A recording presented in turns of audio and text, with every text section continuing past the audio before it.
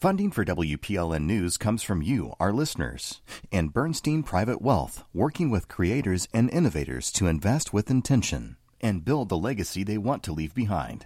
More at Bernstein.com. I'm Khalil Ekalona, and this is Nashville.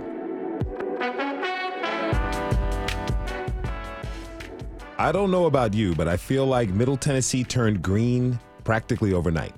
And with that, all the bugs seem to be out in full force. Today, we're going to help you learn to identify which bushes and which beetles are actually invasive species, like the emerald ash borer, which experts predict could wipe out our native ash trees if we're not careful.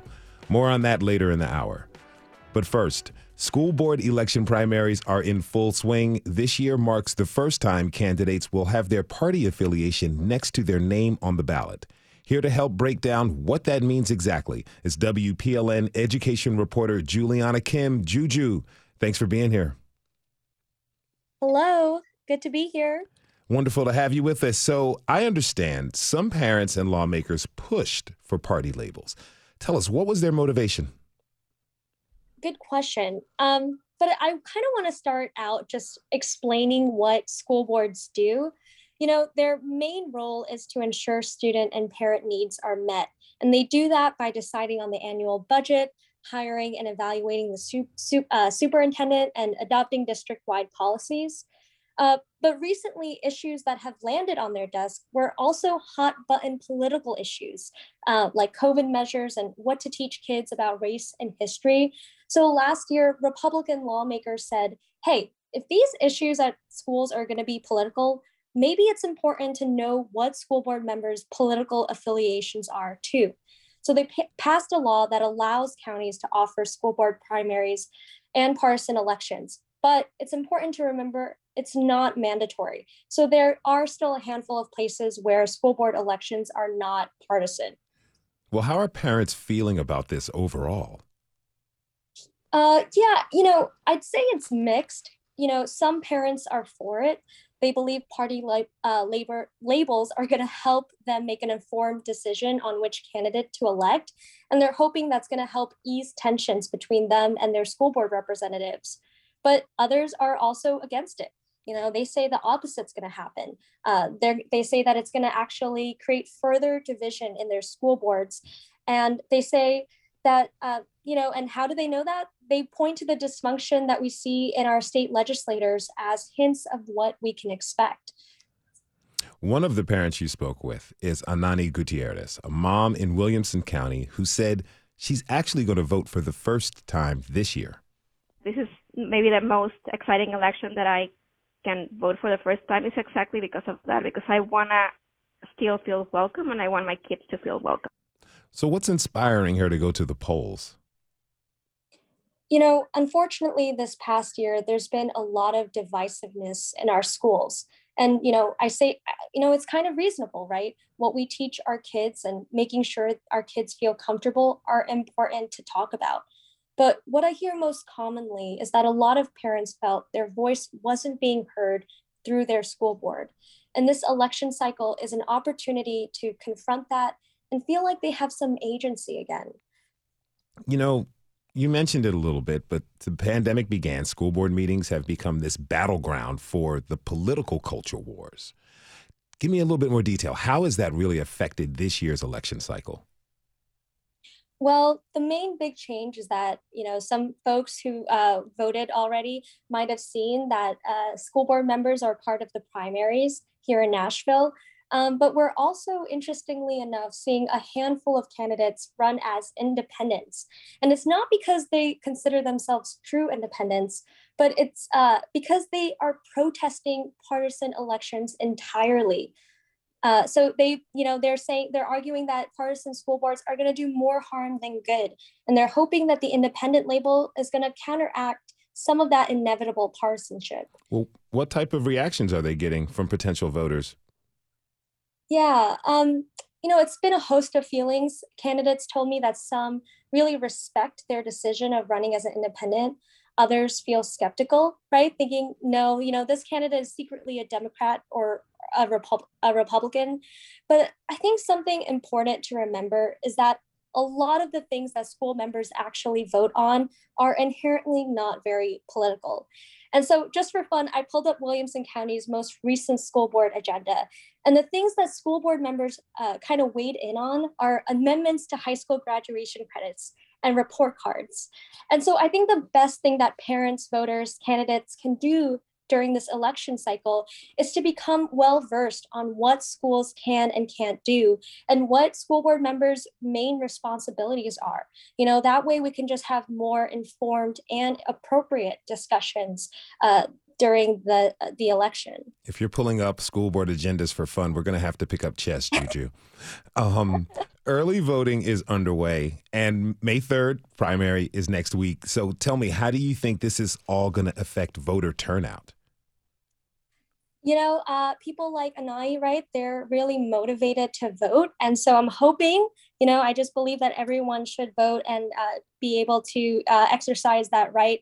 I think we're going to see maybe some interesting turnout from folks who haven't voted before. But I'll be honest, I think it's just too soon to tell. There hasn't been a lot of partisan school boards in our country. It's actually a relatively new phenomenon. And so we're really going to see the impact of that in real time here in Tennessee. Juliana Kim is WPLN education reporter. You can check out her story on the school board elections at WPLN.org. Thank you for your reporting, Juju.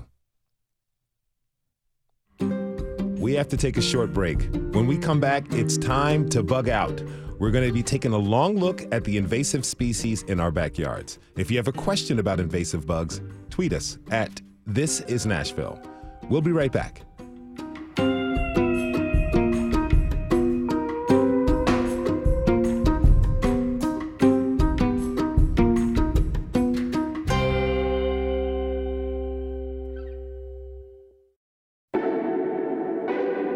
I'm Khalil Ekalona, and this is Nashville. Let's say you are in your backyard and you see some metallic green-colored beetles around. Pretty? Yes. But there's a good chance that the beetle is the emerald ash borer, a particularly dangerous bug for our native trees. Now, something to know about me, I love bugs. They don't bother me one bit. But my next guests are here to tell us about some bugs we should be bothered by because they're damaging our local ecosystem. Jennifer Smith is a horticulturist for Metro Nashville. Jennifer, thanks for being here. Okay. Thank you for having me. Oh, it's such a pleasure to have you. And Dr. Kaushalya Amara Sekara is an assistant professor for the TSU College of Agriculture. She specializes in exotic invasive pets. Kaushalya, welcome to This Is Nashville. So I'm just going to say that I started to like insects when I was an adult. When I was young, it was something else that I wanted to do. But for my bachelor's, I studied entomology. The subject, still it was not favorite subject, but after graduate, I was hired for as a research entomologist for Sri Lanka Department of Agriculture, where I was born and raised. And it was a research position, but we will have to help the growers. They come to us and bring their problems, and we go and visit them and then try to solve their problems. And it was very rewarding, and I thought I would continue it as a career. It's a very fulfilling job. So then I came to US to study go to grad school to study entomology. And my PhD program, I studied 2 invasive pest species while I was at the University of Florida. And it was really a great experience. And I continue to work on invasive species and other pest species, as well as some good bugs. So tell me, how do these invader bugs, how do they make it here in the first place? So it can be different ways. Sometimes like natural things like hurricanes can bring them with the winds. Like I was in Florida, so it's like an invasive capital of the world. Everything comes and then moves to other northern states. And also we can bring them with other, not purposely, but being the shipments of crops or other systems through the ships or the air cargo. And also people are not aware that they are not supposed to bring any plants from country to country sometimes they bring plants, and then with the plants, you can bring some bugs as well. So tell me, what are some of the most common invasive species of insects that are here in Middle Tennessee? So one of the common ones is kudzu bug. That is one of the main pest species for soybean. And soybean is one of the main, most important field crop for Tennessee. That was found here in 2012, but initially it came to US in 2009. So we call this species exotic invasive species because exotic means they came from somewhere else to the country. So, and this particular bug moved from Georgia to other southern states, and then first found in Tennessee, in East Tennessee, in southern, some of the few southern counties, and then gradually spread to other areas of the state, and then moved to Middle Tennessee and also to West Tennessee, where we grow most of our soybeans. What does the kudzu bug look like? It's like a little bit the size of Asian lady beetles. Everybody knows Asian lady beetles, but it's more like a square, little bit uneven square shape. Adults have wings, so they're strong flyers. They can fly. They have kind of like a smell if you smash them or squish them. It can make a stain, and also they can smell as well. Okay, so on that list is the emerald ash borer. Jennifer, you are one of the leading experts in the region. Tell me about this bug. Well, it came here from Asia, and it's thought to have come in packing crates, perhaps using, shipping across maybe a television. And the crate they put it in was an ash tree that had the emerald ash borer in it. And so it made its way to Tennessee after landing in Michigan in about 2010. And one way we think it got there was it was at a truck stop. And so people move wood for fire, for camping. And we think that the larvae of the borer was in there, and then they moved it and dropped it off at the truck stop. And then it moves. It can also fly, but it was spotted here first in Davidson County in 2014. So it's an epidemic we're having here, and 100% of our native ash, unless they are treated, will die. And the problem there, of course, is we have thousands and thousands and thousands of ash trees in our county, but they have a tendency to perhaps snap over, which is called the ash snap. And that is where we want our citizens to be aware of the hazard that is associated with this tree as it dies. And so to be aware, do they have an ash? Well, what does an ash look like? Well, one thing that is easy to determine is looking up into the sky. And most branches on trees are alternate, but for the ash tree, it's opposite. So if you have a branch that goes out one side, you have a branch that goes out the other side. And maples and dogwoods also have this opposite pattern. But that's one way, just looking up into the tree. They have leaflets. They have little leaflets that make up one big leaf. And they, the sad thing too is that they're beautiful. The bark is this handsome gray as it gets older. And if you step back and look at it, it has a diamond-shaped pattern. So we're really losing a treasure in our woods and in our residents. 2 questions for you. Can you tell us what the emerald ash borer looks like? And then tell me, what are some signs that this may be attacking our ash trees? Yes, it's very small and very hard to see. It's an emerald green, about the size of a cooked grain piece of rice. Wow, so you that's can tell. small. Yeah, yes. And so they fly and they'll land on the bark of an ash tree. And when the eggs hatch, they lay their eggs there, and the eggs hatch, they bore into the tree, and the larvae eat that outer layer right under the bark of the tree. And that is the area where the nutrients and water goes up into the tree to feed the top of the tree. So they physically start eating that live tissue and make it impossible for the water to get up to the leaves.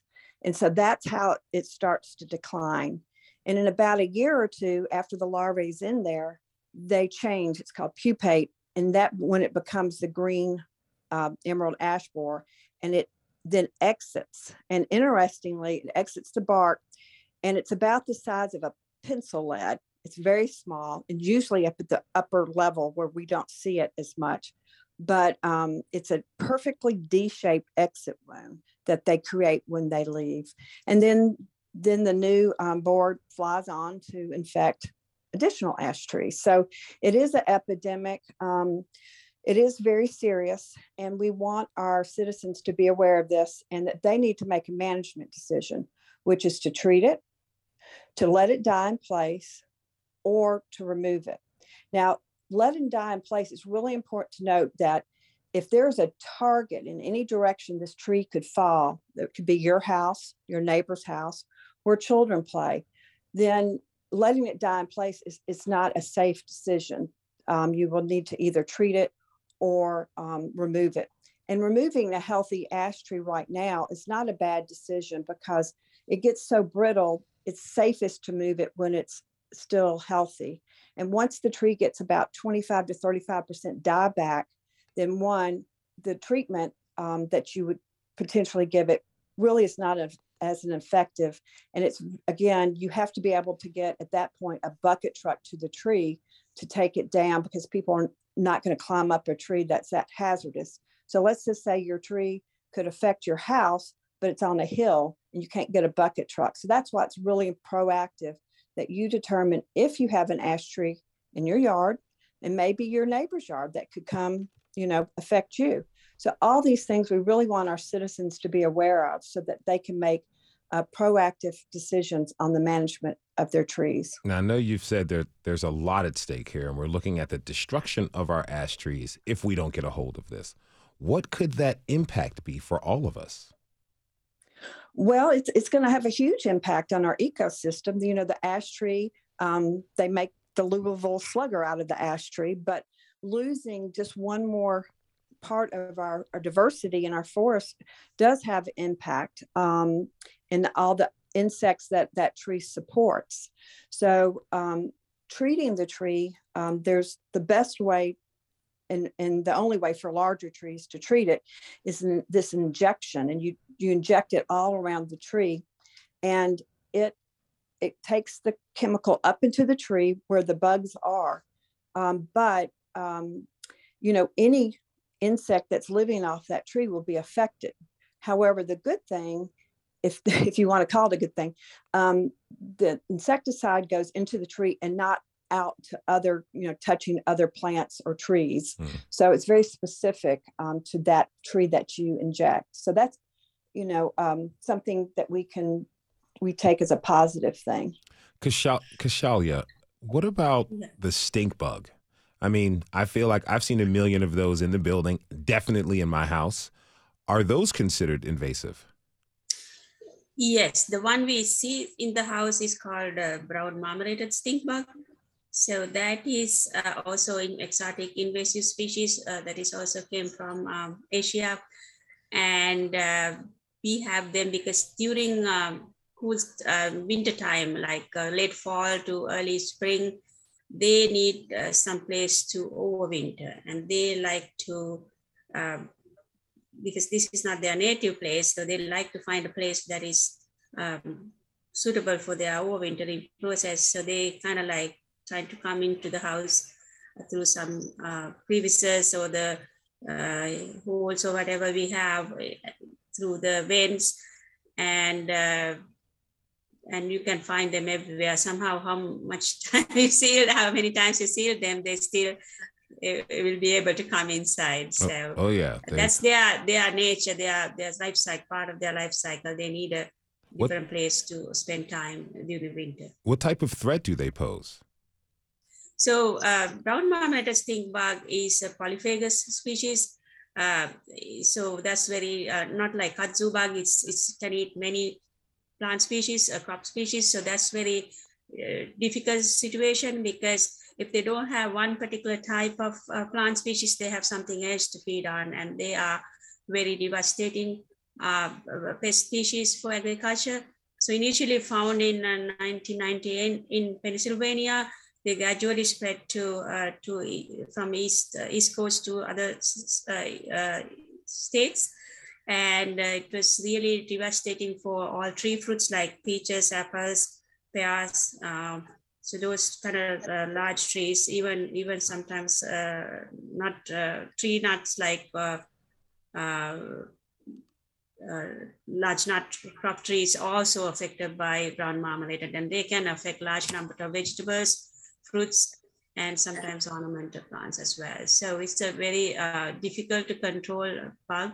And even growers have to spray insecticide a lot of times, and that is not very effective because sometimes they pretend they are dead, and then a little bit later they can get up and walk away. So what we do is spraying a lot of insecticide. We kind of destroy all the integrated pest management systems, those cropping systems already established, and we kill a lot of good bugs. And then because of that, all the other minor pests that were controlled by the good bugs or the natural enemies of those pest species become major pests, and then we need to use insecticides again and again to control them. And it's like a pesticide. It's called pesticide treadmill. It's never ending situation. And then once we spray too many times, these bugs can become resistant to pesticide. And that is a huge problem. That's a strong bug. And for a stink bug to be resistant to pesticides, it's kind of scary. Jennifer, Yes. I'd like to get your reaction to what Kaushalya shared with us. Well, I think that any of these invasives that are affecting, again, our quality of our ecosystem do impact it overall. I think that, like for the emerald ash borer, we are really working to educate our citizens on what they need to do, and this is important. But just as important, we need to remember that our tree canopy is providing us so many benefits. And because we're losing so many hundreds of thousands of ash trees across the country, billions of dollars into this, we need to replant our urban forest and our natural forest. So in the woods, when an ash tree demises and falls over, there's sunlight. And the first group of plants that get the sunlight will grow. Well, we want that to be native. We want native plants to grow in that, not the invasive exotics that come in and take over. So that's really important. And then in our residential area, our trees are working for us. They're providing stormwater management, air quality. They're the home to our birds and other wildlife. And so we need to be aware of replanting these trees. And in fact, Nashville has a campaign to plant 500,000 trees by 2050. And our campaign's called Root Nashville. We really invite all citizens to participate and also map the trees on the website. So that's something everyone can do to be proactive in helping our ecology of our environment. If you're just tuning in, this is Nashville, and I'm your host, Khalil Ekalona. We're talking about invasive species this hour. Are you wondering about a particular bug or weed in your backyard? Tweet us at thisisnashville or email us at thisisnashville.org. So, Kaushalya, you're an advocate of good bugs. What are some of these good bugs that are out there? So there are, the most common one is lady beetles that everybody knows, but I'm not going to talk about that. But there's another one called green lacewings. They are similarly important as lady beetles, a little bit bigger than the size of lady beetles, beautiful insects, green in color, beautiful lace-like wings. And most of those green lacewing species, they are larval stages. So immatures are predaceous. They are look like small alligators. They can move like even 100 feet to find their prey. And they really like aphids. They are generally predators, but they like aphids a lot. So because of that, they are called aphid lions. But the adults are not, most of the species, they are not feeding on, they're not predaceous, but they feed on like plant, flower nectar and pollen. But There are some species of green lacewings that adults are predaceous as well. So I have some experience working on green lacewings. So when I moved to Tennessee, I started to look for them, and we found a common species that is found in West Coast. We have them in our peach and apple trees, and also another species in tomatoes feeding on potato aphids. So both of these species adults are predaceous. They are very robust looking insects, very good predators. And we have to introduce, I'm gradually introducing them to my stakeholders when I do my extension activities. We have to know what the larval stages look like and adults look like and how they lay eggs.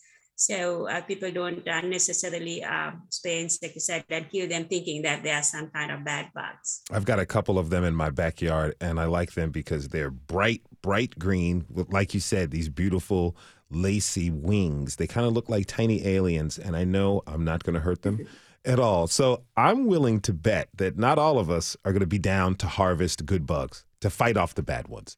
But what can we do if we recognize some of these invasive bugs in our own backyards? Jennifer, what are some tips? Goodness, it depends on what your purpose of your backyard is there. I mean, who's using it? So it depends on how aggressive you want to be in treating it. Having all sorts of bugs makes a environment very healthy. So that's not a bad thing. I have friends that go out and spray a chemical for everything, and I tend not to do that. I like the biodiversity there, and as long as that the bad bugs are not too aggressive, then we all can live in harmony. Kashalia? So it just like Jennifer said, it's your purpose. If you're growing, if you have a couple of 10, 15 acres, I cannot tell not to do anything. But if you're just growing something backyard, you're small farmers, I generally don't recommend using insecticides.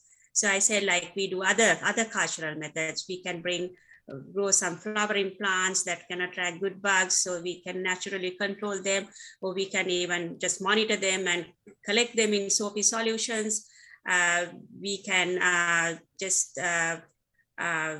change grow different crops, because if each year if you grow a particular type of crop and then a lot of bugs are coming, then there's no point you're growing the same thing again and again. So you do this crop rotation, and then crop sanitation is we can remove the infested plant parts and always encourage good bugs to come. And if you see them, try to recognize them and not to kill them, because 90% of the insects or the bugs we see in our cropping system, they're not the ones that are damaging. About 10% maybe the damaging, and others are maybe just passing by or just they are. So, but when you're monitoring, if you don't know how to identify them, then you think they are all the bugs in your cropping system or backyard or your community garden, they are bad, and then you think insecticide is the only solution there. But there are a lot of other things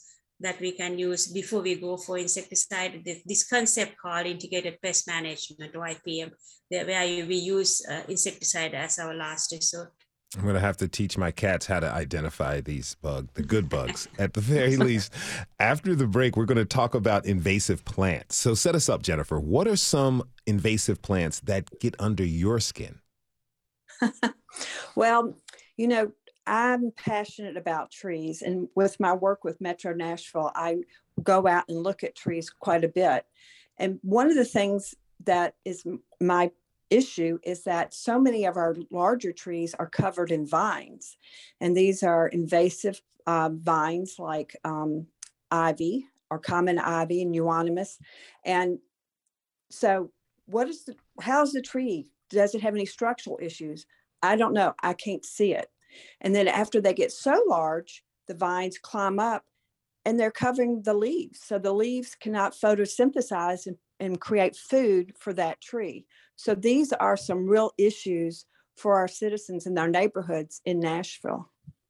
That is horticulturalist Jennifer Smith. She was joined by Dr. Kashalia Amara-Sekara from TSU at College of Agriculture. Thank you both for being with us. Thanks for giving me these tips.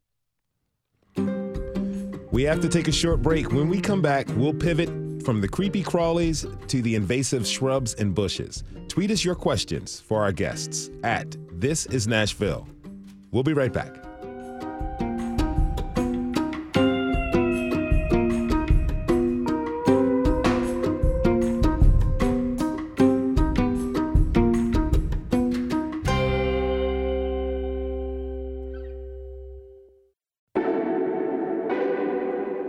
I'm Khalil Ekolona, and this is Nashville. So we've been learning more about the invasive bugs in our region, like the emerald ash borer and, of course, those pesky stink bugs. But what about invasive plants? Local parks and officials work to eradicate these species in our forests and along our greenways, and then they plant native species. It's a lot of work, and it depends heavily on volunteers. Our producer, Tasha A.F. Lemley, got out with one group getting out to get their hands dirty this past week at Shelby Bottoms. All right, grab a shovel. If somebody wants to grab, there's Isaac Santos, he's an AmeriCorps volunteer serving with Friends of Shelby. The first thing you have to do is pull them out of the ground. So we've been doing a lot of that, but today we're going to be doing all planting. So we're going to be going out to areas where we have removed invasive species. About half of the volunteers who came out for this planting event, they're from Sunday Assembly, a secular congregation in town with no doctrine and no deity. Their mission? To live better, help often, and wonder more.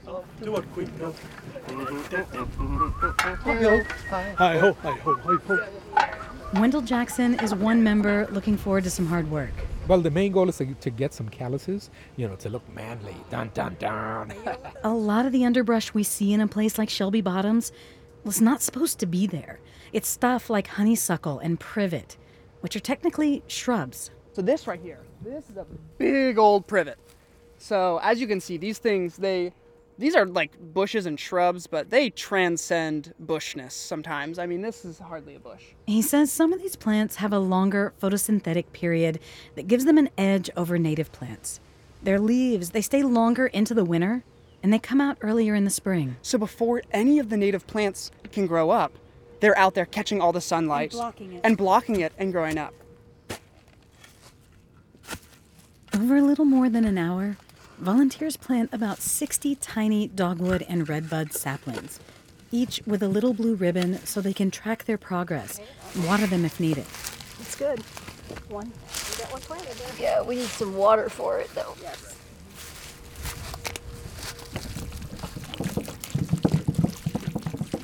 The hope is that over time, these are going to grow into guardian trees that will help protect the edge of the forest and keep the invasive shrubs from returning.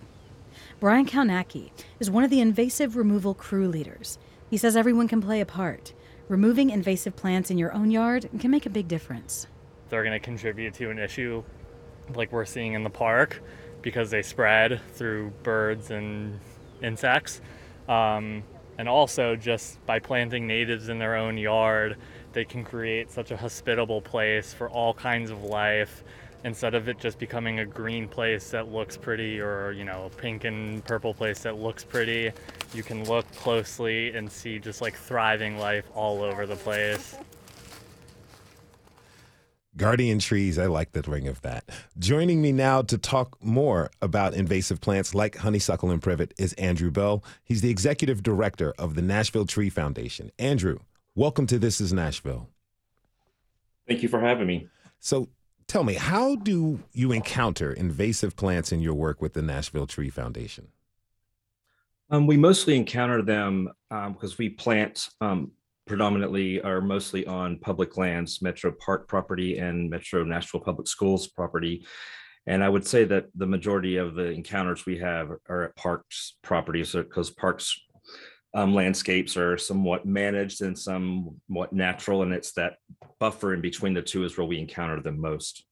Can you tell me more about privet? We heard about it in the segment previously. What's up with that bush? Privet is not used as much in the landscape as it once was, but it's still readily grown out there. But I think it's primarily because it was planted decades ago. People use it for a hedge. If you want to think of a green barrier between you and your neighbor that you can mound or square off, you can keep it at 5 feet, at 10 feet. It was pretty versatile and very valuable from that standpoint. But the birds love the fruit and they spread it around, and it really is all throughout Middle Tennessee. Okay, so let's talk about the Bradford pear tree. For those who aren't familiar, what do these trees look like? So first of all, I want to just draw a distinction between Bradford pear and Callery pear. The species is the Callery pear, and Bradford is just one variety or cultivar of the Callery pear. Okay. I always like to use the analogy of edible apples. If you think about Granny Smith and Red Delicious and Yellow Delicious, those are all varieties of apple. Bradford is a variety of the Callery pear. And in the spring, it flowers, has white flowers. It's completely in flower before the leaves come out. So it's just big round ball of white flowers before the leaves come out. And then in the summertime, it's glossy green foliage that then turns brilliant colors of red and orange. So it's really very attractive tree, but we know when it comes in encounter with pollen from another variety of Callery pear, then it produces viable seed and fruit that gets spread around by the birds. Why is this tree a problem? Well, it's just very adapted to our environment here. It is coming up in fields and fence rows, and when it's young, it has these really thorny shoots, and it's just becoming a huge nuisance and taking over areas that would otherwise be occupied by native trees and shrubs. It's just super aggressive. And I understand, like you said, the tree is quite pretty. I can see why developers are planting them, to create this desired aesthetic, which it has me curious. I mean, how often do we invite invasive species because, we may not know what we're doing? Well, I think mostly our invasive species, at least for plants, were accidentally introduced. We thought that they were going to serve a good purpose for us here, not knowing that they were going to cause a problem. We've educated ourselves a bit more about that over the last several decades. That, if you go on the other side of the globe, China and Japan, the ecosystems there have the same daylight. Some of them have the same environmental conditions. So the plants that come from those regions or insects come from those regions are automatically just adapted to our environmental conditions here. So I don't know that people intentionally introduce invasive species, but there's always a chance that a plant could become invasive when it's not native. And so we need to be really careful about thinking twice about bringing non-native plants into our area and into any area. Our plants that are native here can be invasive in other parts of the world. The purple martins at the Nashville Symphony are really nice to look at. They're pretty, but are they great for our ecosystem? I'm not an ornithologist, not a bird expert, don't claim to be. So I can't really comment on the purple martins other than the fact that I do enjoy seeing them. I've gone downtown to the symphony and watched them when they're roosting late summer, early fall. But I know it's a big discussion right now about removing the trees that they're roosting in, which is the Chinese elm, also known as the lacebark elm. And there's a meeting tomorrow to continue that discussion. And I just attended a meeting it was a couple of weeks ago about this. And I found it interesting that no one was talking about the fact that the trees that they're roosting in have great potential to be an invasive species, the lacebark elm, that is. It is on the invasive plant watch list for 3 states in the Southeast. 6 of the 8 states that border Tennessee have documented that it's escaped from landscape conditions into natural areas. And it's an enormous problem in Washington, D.C. at the United States National Arboretum, where they've had large plantings for breeding projects, is escaped from those fields and is now all along the Potomac River. So it seems to be mostly adapted, if it's going to escape and become a weed problem, in riparian systems along streams and creeks and rivers. And those trees around the symphony are just blocks away from the Cumberland River. So I brought that up at the meeting that occurred a few weeks ago, and it didn't seem that most people had heard about this threat, but it is one and it needs to be taken serious. Now, whether the trees get removed or not, that's not a decision, fortunately, that I have to make, but I felt like the invasive potential of the trees that are currently there should be part of the conversation. If you're just tuning in, this is Nashville, and I'm your host, Khalil Ekolona. We've been talking about how to recognize the invasive plants around us. My next guest can help us understand how these plants pose a threat to our agricultural system. That means our food, y'all. Dr. Matthew Blair is a plant scientist from TSU's College of Agriculture. Dr. Blair, thanks for being with us. Thank you, Khalil. So, how do invasive plants affect our regional crops? So we all have our favorite weed that infests our backyard garden or our flower beds or a farmer's field. There are not many farmers left in Davidson County, but those that are often choosing organic or more diverse method of agriculture, which is good. I take as an example Green Door Gourmet. I always like to highlight their work, but all of us that plant seeds, we're using disturbed ground, and that disturbed ground is where weeds can come in, and some plants naturally do better in that disturbed ground, and even our crops have been selected to do that. But some of the big name weeds are Johnson grass and pigweeds.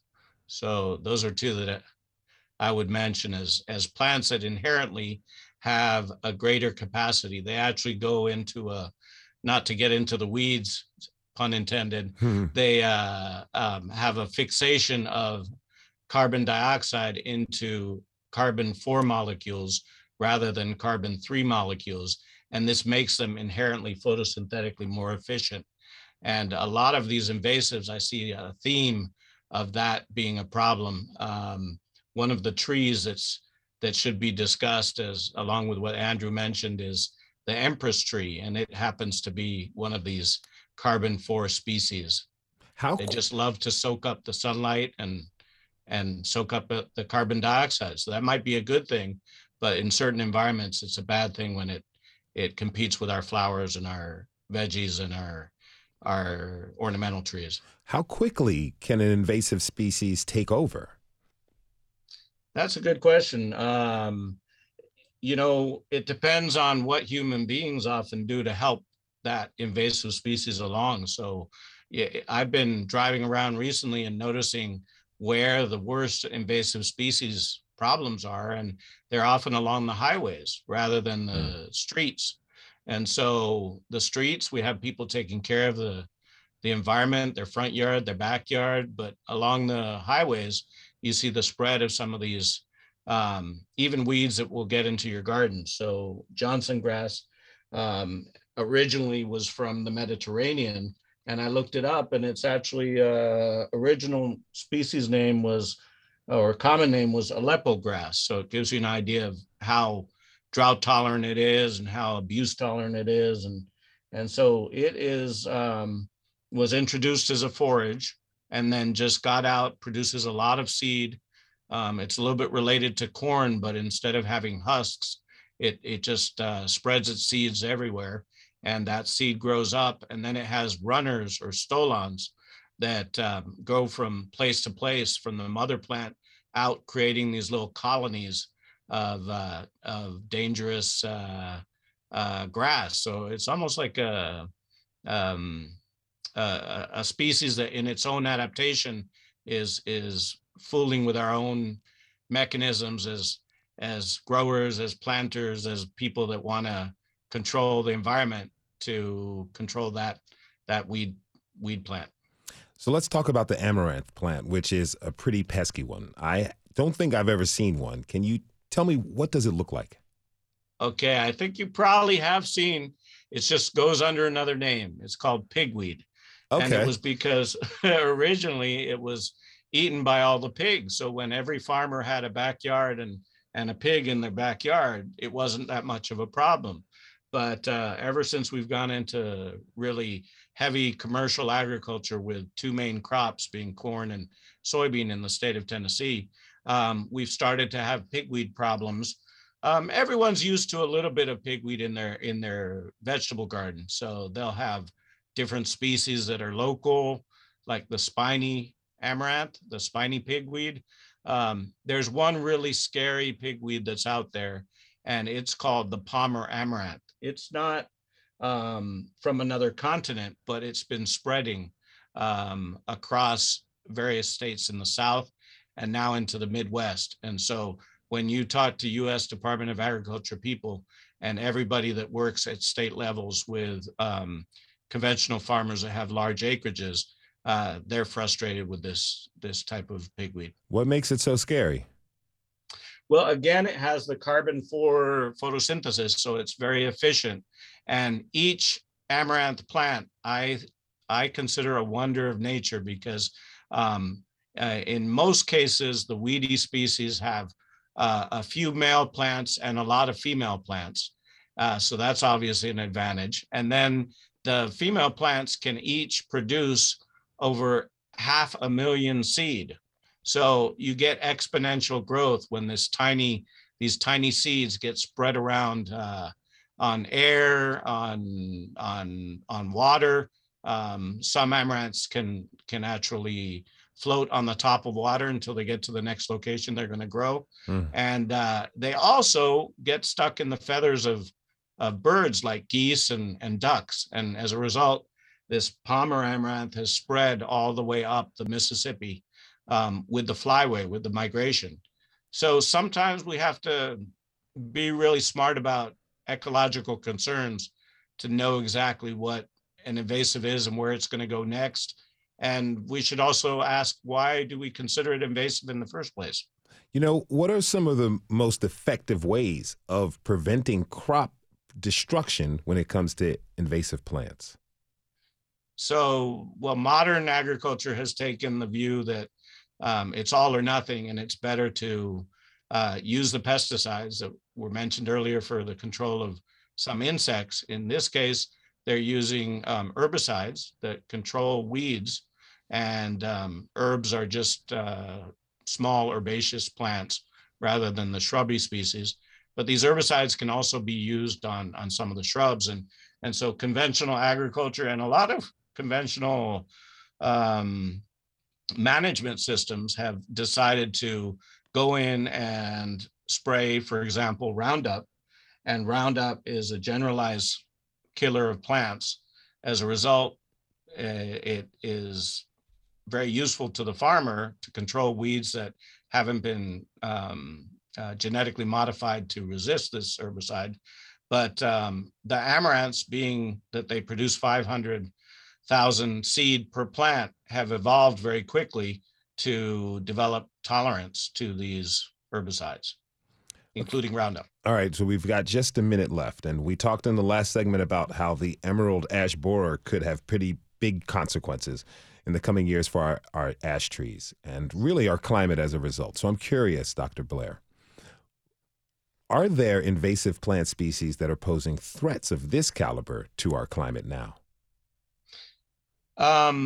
Climate change is certainly causing species that were more semi-tropical to grow in more environments that are agricultural. So the pigweed, the Johnson grass, does best in hot, dry summers, and they're increasing. As a result, they're all the way up in Minnesota and past Missouri.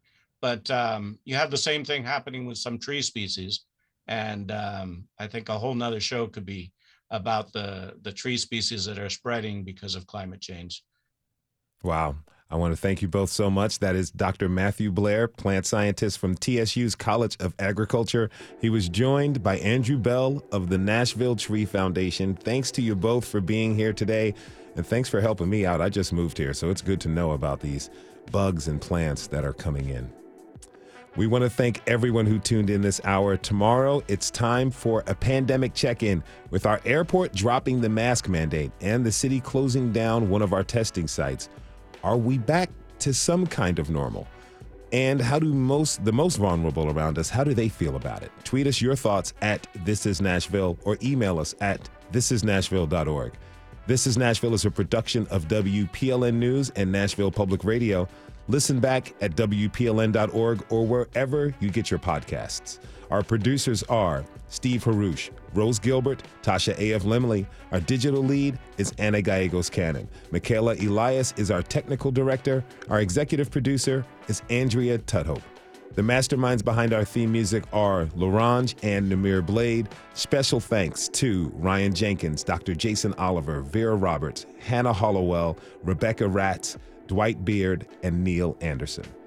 This is Nashville. I'm Khalil A. Colonna. We'll see you tomorrow, everybody. And be good to each other.